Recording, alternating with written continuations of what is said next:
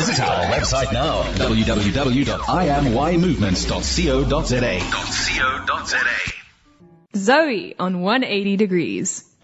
Welcome back to another episode of 180 Degrees. Welcome back, everybody. It's good to hear from you guys again, as I say every week. Right, you are listening here to Zoe and Amarain, and we are here at the top of the hour, and we cannot wait to spend it with you guys. It's going to be great. It's going to be an exciting hour, dudes. Right? We have a nice, very fun What's Down in Cape Town. We have an interesting groovy movie that is actually a part of a series that I really liked growing up, and then our interview. You guys do not want to miss it. If you'd like to watch it as well, you can log on to our Facebook page, Radio Cape Pulpit, and watch our Facebook Live. That should start at about 7:20. But I am really just excited. Amarain, what did you do this weekend? Well, this was my first proper weekend off in months. So I literally just laid around. There's a new show on Netflix. Binge watched it yesterday. It was great.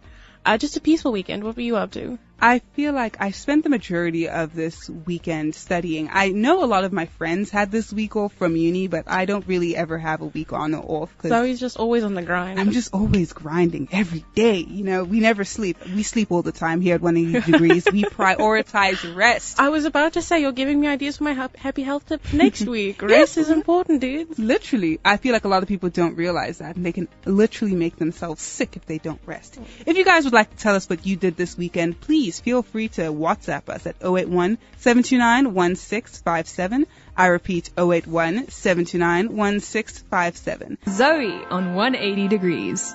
Cape Town. Cape Town. Cape Town. Cape Town. Cape Town. Cape Town. What's down in Cape Town? Cape Town.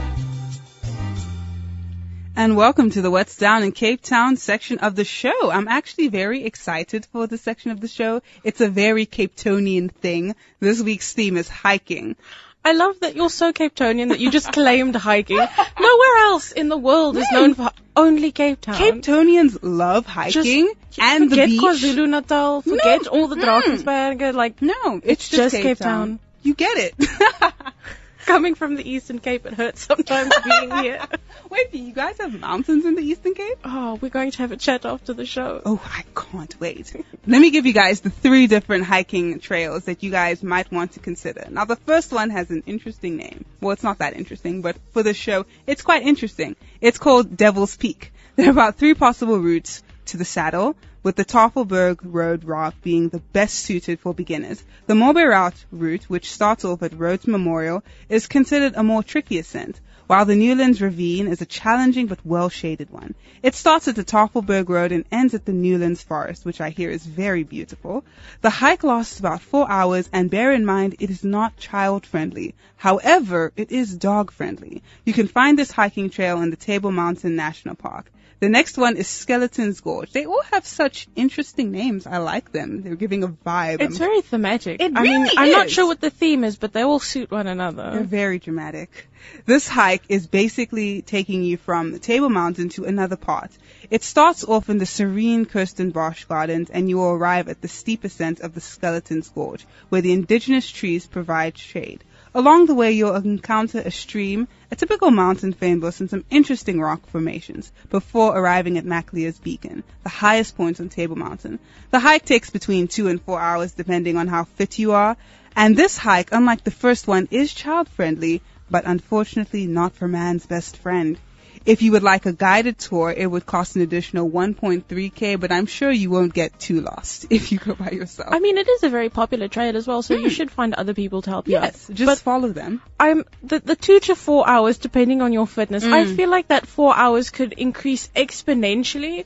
Like, we're not judging fitness levels here, guys. So true. So true.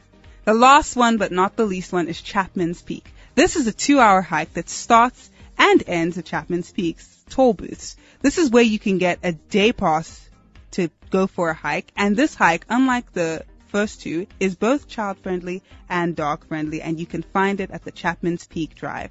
Those are the 3 hiking destinations I have for you guys. I really hope you take at least one of them. I mean, I can promise you I won't, but I'll go look at pictures of them. Same. I might go to Kirstenbosch. That seems nice. The pictures people take and post on Instagram makes me feel like I took the hike, so sometimes that's all you need. Yeah, second-hand hiking. I like it. So true. Visit our website now, www.imymovements.co.za. Zoe on 180 degrees.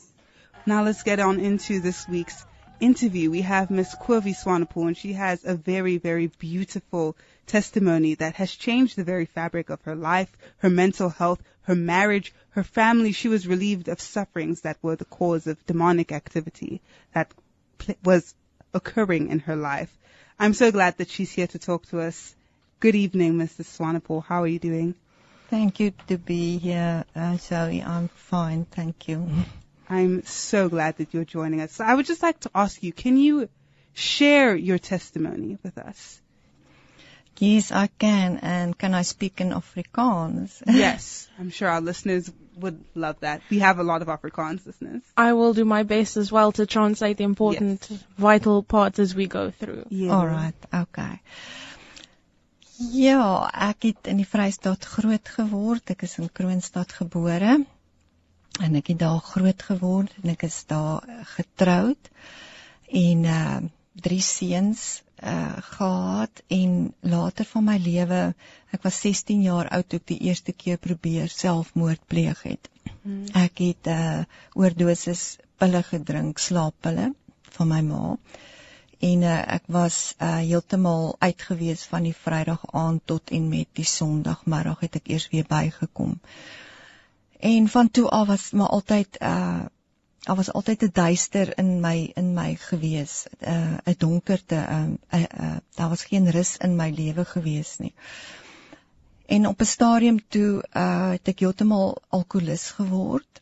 Ek was 'n volslae alkoholist gewees. Was aan pille verslaaf, voorskrif medikasie tot en met 26 stilpyn se dag wat ek gedrink het. Die eetpille, verslaaf van die eetpille. Ek was my hele lewe lank gesukkel met my gewig, so ek het elke dieetpil op die mark het ek geprobeer. En van toe af het dit net verder en verder gegaan. Jy weet, ek het 'n nagtelike besoeke gekry. Dan slaap ek in die nag, dan word ek bewus, skrik ek wakker dan as ek lam, ek kan nie beweeg nie, ek kan nie praat nie, ek is heeltemal lam gelê met hierdie verskriklike vrees in my, evil all around me. And I know it was Satan himself. And then he punished me, you know, it's like hy maak vir my seer in my maag, jy weet, het is voel of met vuiste so in my maag druk, and I can do nothing. En aan die volgende oggend dan sal ek my ma hulle bel en sê asseblief, kom bid vir my. En dan kom hulle soontoe, dan kom bid hulle vir my en het altyd vir my gesê, ons kan bid dat ons op ons koppe staan, dit gaan nie weggaan totdat jy jou lewe aan die Here oorgee nie. En dit het net erger geword en toe kom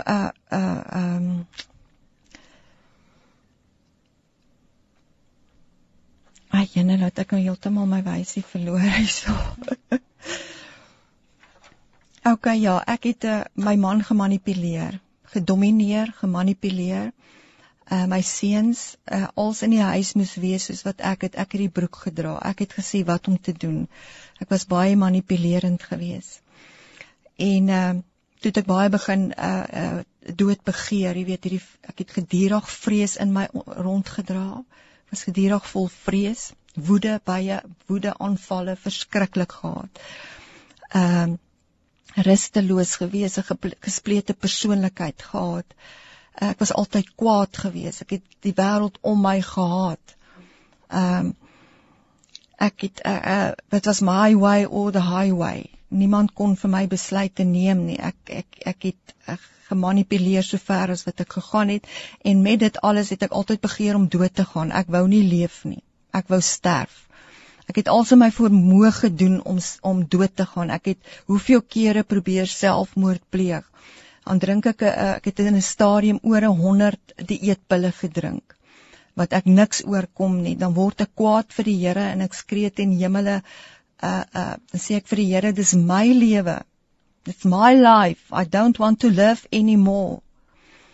En maar elke keer het God my beskerm, want hy het geweet wat hy vir my vorentoe het. Sy hand was oor my gewees. En ek het eendag was ek weer baie dronk ook gewees en ek het 'n revolver gevat en wat gelaai was en ek het hom teen my kop gehou om die sneller te trek en net voor ek die sneller kon trek, toe kom my jongste seun en hy duik hom uit my hand uit. En so het ek bly leef. Die revolver het nie afgegaan nie. Op 'n stadium het ek my baie gesny, lemmetjies gevat en my polse gesny, dat die hele badkamer vol bloed was. En ek het op 'n stadium, ons het in 'n huisnag gebly vir 'n rukkie. My 2 seentjies was nog klein gewees. Toe hoor ek die duiwel praat met my en hy sê vir my, wil jy graag na my toe kom? Want hy het op 'n stadium hy begin verlief maak op hom. En ek wil hom so graag sien. Ek wou so graag die duiwel sien. Face to face. En hy sê toe een aand vir my, wil jy regtig na my toe kom? Ek gaan jou help om na my toe te kom. En hy sê vir my, kry my 12 uur in die sitkamer. Dan kom jy na my toe. En ek het opgestaan, ek was baie gedrak met pille daai tyd, en ek het opgestaan 12 uur en na die sitkamer te beweeg, en op die kas het 'n mes gelê, groot broodmes. En hy vertel vir my presies wat ek kan doen, en hy sal my help. En met die kom my man in, en hy vra vir my, wat doen jy? En ek word verskriklik kwaad, en ek begin hom jaag met daai mes. En hy hardloop, en die trappies was afgewees van die huis af, ons het op die boonste verdieping gebly. Toe hy so afhardloop, toe gooi ek hom die mes, en die mes het so by sy kop verby gegaan, en ek was heeltemal besurk gewees, heeltemal nie normaal gewees nie. En dit was my hele lewe gewees. En ons het rock bottom geslaan in my lewe, waar ons op 'n pad gekom het, wat ons besef het, daar is nie vir my verder nie, ek is op 'n punt, ek kan nie verder gaan as dit nie. Ek het 3 tienerseuns, pragtige kinders, en om 'n lang storie kort te maak, ek gaan nou maar net grepe uitgee uit hoe dit plaasgevind het in my lewe op 2005. Toe het my sussie na my toe gekom, en ons het alles verloor in daai stadium, alles verloor. En ek was dronk gewees, en sy het vir my kom vertel van haar journey, wat sy met God begin stap het. Dit was nie iets vreesliks groots nie. Maar deur haar het die Heilige Gees met my begin praat. En ek het my gesien wat ek is. En ek het begin besef dat daar's 'n beter lewe. There's a better life, and God really, really love me. And I don't need to die. He come and give me life. He will want to give me life. En hulle het gery terug Kroonstad toe, en ek het in my kamer ingegaan, ek was dronk. En ek het op my knieë neergeval. Ek het vir die Here gesê, Here, hier's ek. Hier's my lewe. Take it. En het my hele lewe voor my afgespeel, en ek het sy liefde was overwhelmed over me. Ek het repent, ek het bely, ek het sy naam aangeroep, en hy was daar. En ek het magtig tot wedergeboorte gekom, en in 'n oomblik se tyd het hy my losgemaak van alkohol, van pille, van elke verslawing het hy my losgemaak, in 'n oomblik. Ek het gegaan, en die yskas oopgemaak, en my laaste drank gevat, en in 'n wasbak uitgegooi. En ek het geweet, ek is klaar. En toe begin my journey met die Here. Ek het die Bybel gevat, nou ek het Pinkster groot geword, ek het onder die kerkbanke groot geword. My ma en my pa was kinders van die Here, dis waar ons groot geword het, my hele lewe het ek in 'n kerk groot geword. Maar ek het die Bybel gevat, en ek het hom begin lees vir my. Ek kon hom nie neersit nie, want dit was vir my so awesome om God te ontdek in die woord. Dit was vir my so awesome om Jesus te ontdek. En dit wat hy vir my kom doen het, en die lewe wat hy my bied, en die verlossing wat daar is in Christus Jesus. So ek het begin eet. Ons het toe in 'n shelter beland, ek en my kinders en my man. En vir 6 maande wat ons daar gebly het in 'n shelter. En in daai shelter was die beste tyd van my lewe, want in daai kamertjie, I meet Jesus. I meet Jesus. En hy het my lewe kom verander en ek kon nie genoeg van hom kry nie. Ek het geëet en geëet en geëet. Ek kon nie genoeg van hom kry nie. En die jare het aangestap, ek het gegroei in hom, ek het ontdek wie ek in hom is, ek het ontdek wat hy kom werklik doen het en wie ons in hom is en hy in ons. Maar ek het altyd geweet in my binneste, hier's 'n binding, ek het bindings in my lewe. Want toe ek so pas tot bekering kom, toe weet ek, toe die wedergeboorte gaan, die Here het my gees kom nuut maak. Ek is gewederbaar, I'm a born again child of God, His Spirit living in me. But I always know I have a bondage in my soul. Ek het altyd geweet, hier's 'n soul, ek is vasgevang in 'n ding wat ek nie kan loskom nie. En ons het oralste oor hulp gesoek. My suster het uit Kroonstad uit vir my gebel en hulp gesoek, en dan gaan ek en dan wil hulle my beraad. Dan sê hulle vir my, ons kan dit beraad en ek kan praat daaroor en dan bid hulle daaroor maar dan moet ek ook besef dat ek nuut gemaak is, ek is kind van God, ek is onmiddellik 'n nuwe gees gegee. Al die ou dinge het verbygegaan. God het alles kom nuut maak. En ek moet maar net die vlees kruisig, als wat ek deurgaan is, die vlees moet gekruisig word en ek moet groei in die Here, maar ek het geweet dit is nie dit nie. Ek het geweet dis demoniese magte, ek het geweet ek is vasgevang, want ek het my oopgestel vir dit. Ek het 'n oop deur gehad van kleindogtertjie tyd af. Nou moet ek ook net so tussenin sit. Op 5-jarige ouderdom van my lewe het iets in my lewe gebeur, wat ek is gemolesteer en geryp, wat die deur gegee het vir 'n opening, dat Satan kan inkom en my lewe kan kom verwoes. Ek het dit nie geweet nie, die Here het onlangs eers vir my oopgemaak en ek moes daarmee deel en vergewe en vryspreek en dank God, I'm free. En so ek het gesit met hierdie ding, ons het oral gesoek, ek het 12 jaar lank het ek die Here gevra om vir my te help. Stuur vir my iemand, ek het geweet ek het deliverance nodig. Stuur vir my iemand wat glo dat 'n kind van God, wat wedergebore is, wat gedoop is met die Heilige Gees, die Here het vir my magtig kom doop in my huis met die Heilige Gees. Dat hy vir my iemand sal stuur wat dit kan glo, dat daar in jou 'n vaste ding is, wat jy in Engels amper kan sê is 'n demonized. It is not a possession, possess. Because I'm a child of God. No devil can possess me. It was demonized.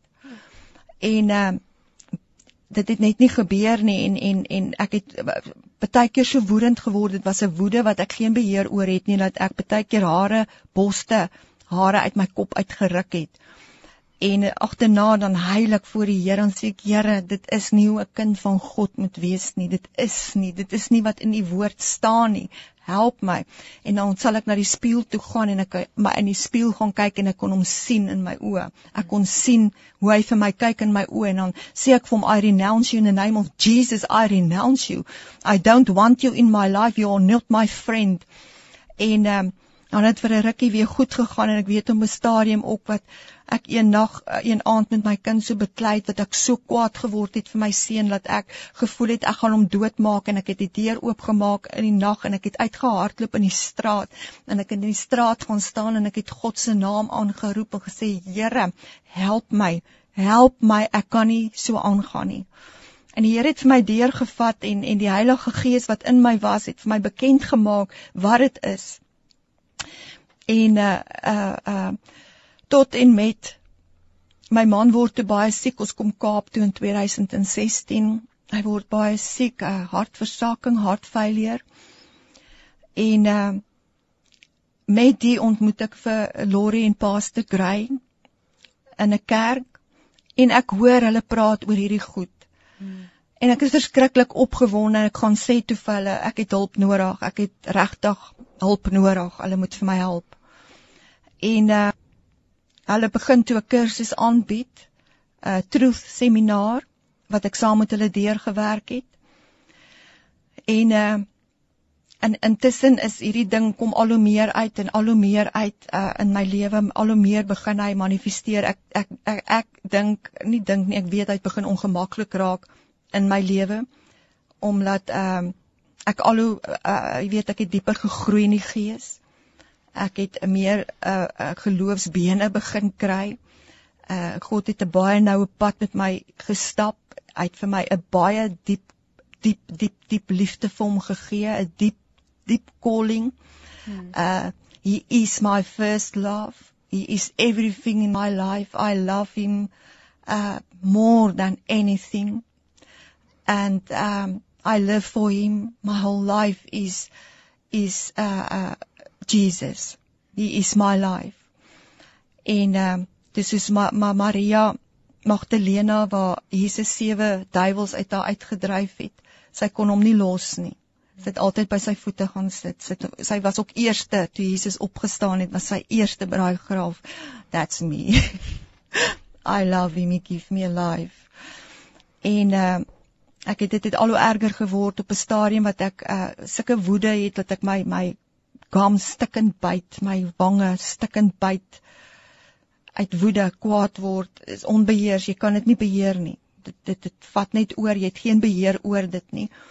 En op 'n stadium het ek bo op my man gaan sit. Ek was verskriklik kwaad vir hom en ek het hom aan sy keel gegryp en ek wou hom wurg maar dank God uit my gehelp. En ek het daarvan hom af opgestaan en ek het uitgeskree en ek sê, Here, asseblief, ek kan nie meer nie, nou moet U vir my help.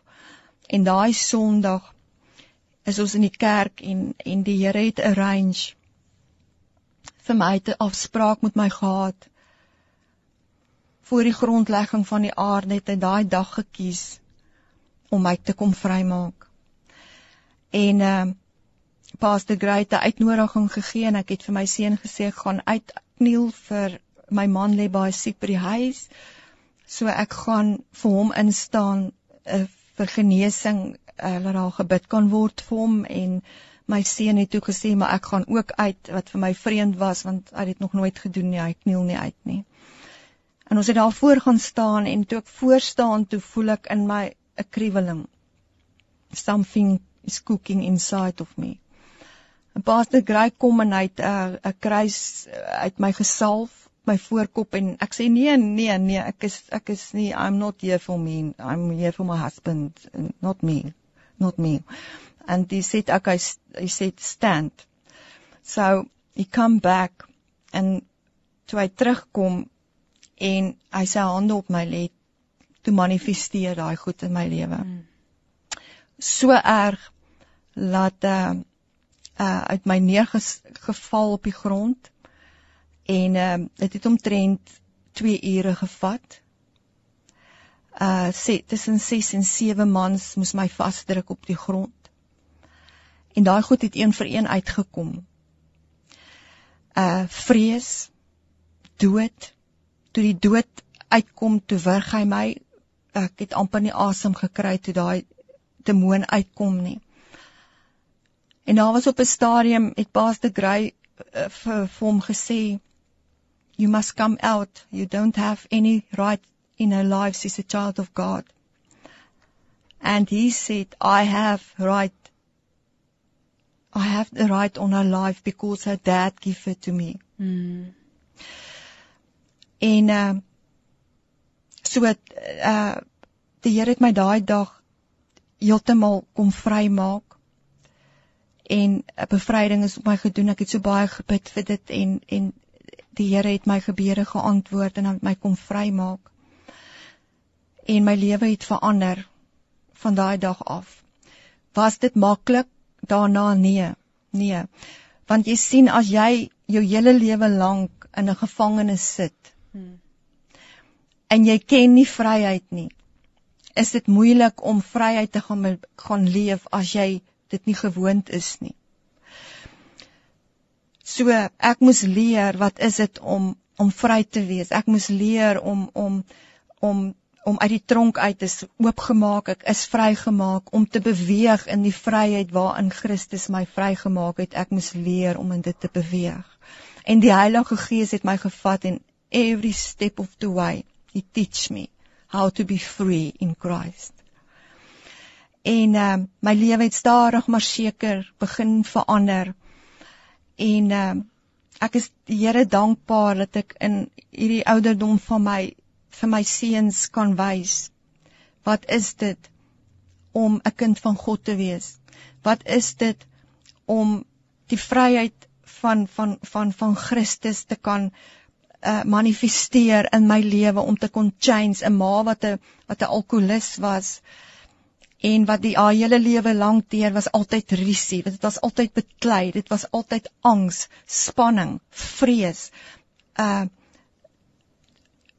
dat ek hulle kan wys wat is 'n lewe in Christus Jesus.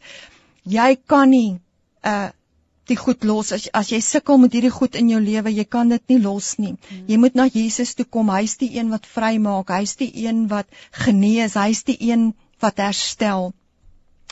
En na dit was daar nog goedjies gewees wat ek agterna vir Lori en Pastor Grey gaan sien het, en wat die Here meer 'n sterk stronghold, a very stronghold in my life was rejection. It was very hard to get rid of him, but God took him out. It was a spirit of rejection.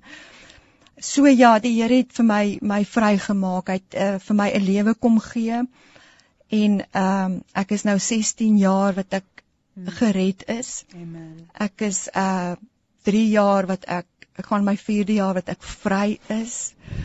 En die Here is besig om deure oop te maak, en hy het vir my geroep, my calling is in deliverance. En hy het my gesalf vir dit. So, eers was ek dood, maar nou lewe ek in Christus Jesus. En deur alles het hy my gevat. Ek moes dood gewees het, ek moes verskeie kere dood gewees het. Ek moes dood gewees het en in die hel gewees het.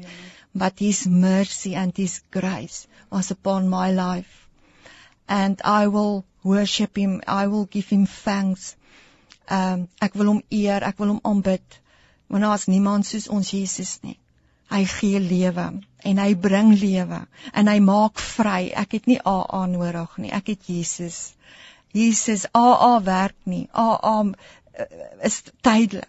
Maar as jy Jesus Christus, hy is die een wat losmaak, hy is die een wat elke bondage breek, hy is die een wat verslawing genees. En dan wil ek ook nou net by sê, ek het my hele lewe lank teer aan gewigsprobleme gehad.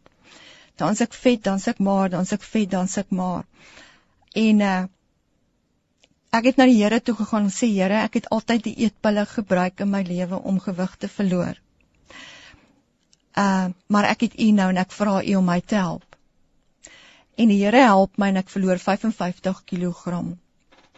Sonder die eetpille. En ek het dit al af vir 10 jaar. Wat ek hierdie gewig is. So God help jou met alles in jou lewe, want hy wil jy moet die mens word wat hy jou gemaak het om te wees. En so ja, die testimony wat ek kan uitbring vanaand is, laat God leef, en Jesus het jou lief, en hy wil jou vrymaak, en hy wil jou losmaak, en jy moet net erken, goed wat in jou lewe is, hy gaan jou nie los, as dit jou vriend is, as jy goed het in jou lewe wat jy koester, wat jy vashou, wat 'n anker is, wat 'n kurk is, hy gaan jou nie losmaak daarvan nie. Jy moet daai goed begin renounce. Jy moet dit berepent voor die Here en sê, Here, dis 'n binding. I don't want it in my life. En dan deliver hy jou van jou vyande. As jy daai goed begin sê, ek soek dit nie. I don't want it. I want to be clean. I want to be free in Christ. So ja. Wow. That was such a beautiful and amazing testimony that spanned quite literally your whole life. Yeah, thank you very much for sharing that with us. Yes, I'm so appreciative that you graced us with that, and that we have people who are listening who may be able to relate to you in many ways, because you suffered with a variety of issues that many people do suffer with. Yes. In this day and age. Yes. I would like to ask you one final question. Like, do you have, well, I guess you kind of have said it, but you have a message for the audience that God lives for us. But is there another message, perhaps, that you may have for the audience? Ja, weet jy, my hart is vir die kinders van God. Yes. Wat wedergebore is. Wat sit met goed in hulle lewe wat hulle bereik nie wat God vir hulle het nie. Hulle voel altyd daar's iets in hulle lewe wat God wil hê ons moet geestelik groei. As jy tot wedergeboorte kom, God het ons te lief om ons te los soos ons is. En as daar dinge in jou lewe is wat jou terughou, of as jy nie 'n volheidslewe vir God kan leef nie, as daar woede is, as daar haat is, as daar self-pity is, as daar verwerping is in jou lewe, as jy sukkel om te glo, selfs as jy sukkel om te glo. Ek het agtergekom dat die hele tyd my geloof is in my kop. Dit kom net nie by my hart uit nie. Daar was 'n blokkies wat gekeer het dat die geloof in my hart kom vasvit. Dan weet jy daar's 'n binding in jou lewe, dan weet jy het vrymaking nodig. Jy weet, ons gee die duiwel toegang tot ons lewe. Ons maak oop deure vir hom deur nie vir mense te vergewe, onvergewensgesindheid. En seer kry, as jy deur trauma gaan, is 'n oop deur. As jy haat, is 'n oop deur. En al daai goedjies, die duiwel ons sien dit nie. Dit is waar hy inkom en dis waar hy hou vas kry en hy hou jou vas daaraan, jy kom nie vry nie. God wil nie hê ons moet met haat deur die lewe gaan nie. Hy wil nie hê ons moet met onvergewensgesindheid gaan nie. Hy wil nie hê ons moet ongeloof deur die lewe gaan nie. Hy wil ons vry hê. So my raad is aan die kinders van God wat sit met dinge in hulle lewe wat weet dat hulle weet dit is verkeerd, maar hulle kan nie daarvan ontslaa raak nie. Dis 'n binding. Dis 'n binding, dis iets wat moet deurgewerk word. Jy moet dit aanspreek, jy moet vergewe, jy moet vryspreek, jy moet God vergifnis vra, en dan kom God en hy maak jou heel, en dan kom hy en hy vat uit daai binding en daai vertakking wat die vyand in jou lewe het, kom verwyder hy en dan begin jy groei. As jy nie geestelike groei toon as kind van God nie, is daar fout in jou lewe. Gaan ondersoek jouself, want die Here wil hê ons moet groei tot die volle gestalte van Christus. Ons kan nie bly by bekering nie. Ons kan nie bly by melk nie. Ons moet groei in die onvervalste melk van die woord. Ons moet opgroei tot die volle gestalte in Christus Jesus. Ons moet geestelik groei in hom. En as ons dit nie doen nie, is daar 'n binding in jou lewe wat keer laat jy bereik dit wat God vir jou het. God het vir ons elkeen 'n roeping. Hy het vir ons elkeen 'n bediening. En hy wil hê ons moet dit uitleef. Maar ons kan dit nie uitleef as ons nie gaan eerlik wees met onsself en onsself gaan ondersoek en gaan kyk en sien waar die fout is nie. Ons kan nie daai goed ignoreer nie, want dis blokkies. Dit keer die werking van die Gees van God in jou lewe. That was very, very true. Thank you so much for sharing that with us and our listeners. Thank you so much for being brave enough to come on the show and talk about your testimony and just give your experiences out for the listeners. I'm sure so many people are impacted by what you said. I know the first time I heard it, I was very much impacted by it. Thank you so much. You're welcome. Yeah, and we wish you luck for the rest of your storytelling as you go on as well. Thank you so much. I appreciate it. Let's go into the Mystery Bible Quiz. 180 degrees on I Am Youth Movement. 180 degrees on Radio Cape Pulpit, 7 to 9 a.m.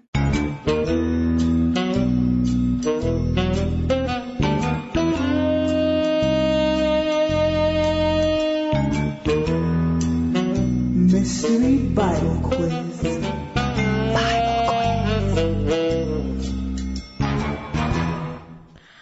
Alright dudes, now it's time for the Mystery Bible Quiz. This week's question isn't linked to a specific piece of scripture. The question is, how many books are in the Bible? And I know this question can differ depending on your denomination, but generally in the Reformed Bible, how many books are in the Bible? You might have to Google this one if you aren't in the Reformed Church. But if you give us an answer that is correct, we're not going to say it's wrong, because there are different Bibles, which I realized today. So pick up your closest copy of the Bible and go accounting.